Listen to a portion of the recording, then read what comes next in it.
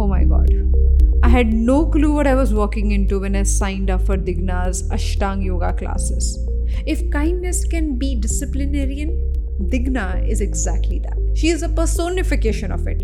If you are struggling with a pose and if she finds out that, she would make sure that she comes close to you, very kindly, hold you, and makes it even more difficult.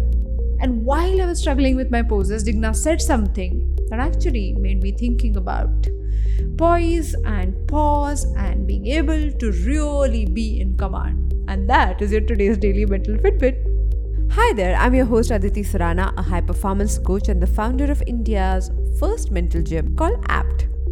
I welcome you to Daily Mental Fitbit, a podcast where you learn simple, practical, effective tools and hacks to be mentally and emotionally fit. Ashtanga yoga is difficult to begin with. And on top of that, you get a teacher who makes it even more, challenging for you. Digna was helping me with one of my poses and she realized that I can really stretch a bit further.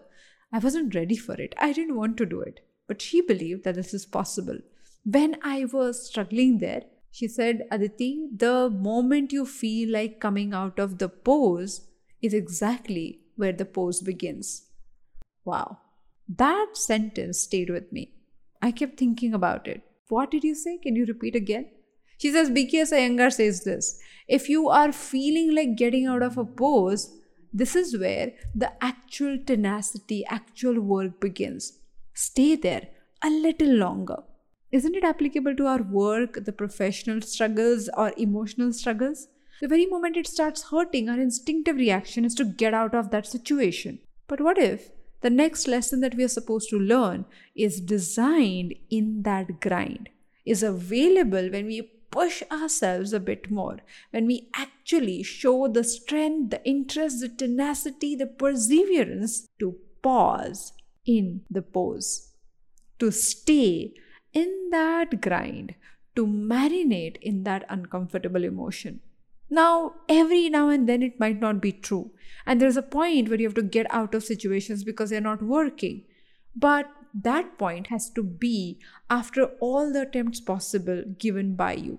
If you are running away from that situation, if you're not doing everything in your capacity, then you are missing an opportunity to really build something powerful. Now, you and I would agree that all the phenomenal lessons that you have learned in your life came to be only because you chose to deal with the challenge at hand. If so, then why not to invite small little challenges on a regular basis to help us build the capacity?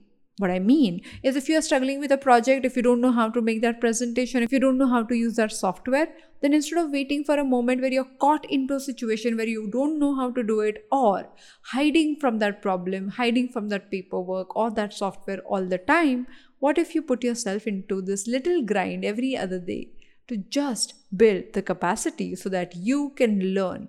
Instead of waiting for things to throw those challenges at you, you go to your yoga class and practice that difficult asana and stay there a little longer. So if you're avoiding something, today sit down for 5 minutes and see how you can build a little learning process, how you can actually create a little plan where you will improve and enhance yourself as if you're practicing some difficult yoga posture.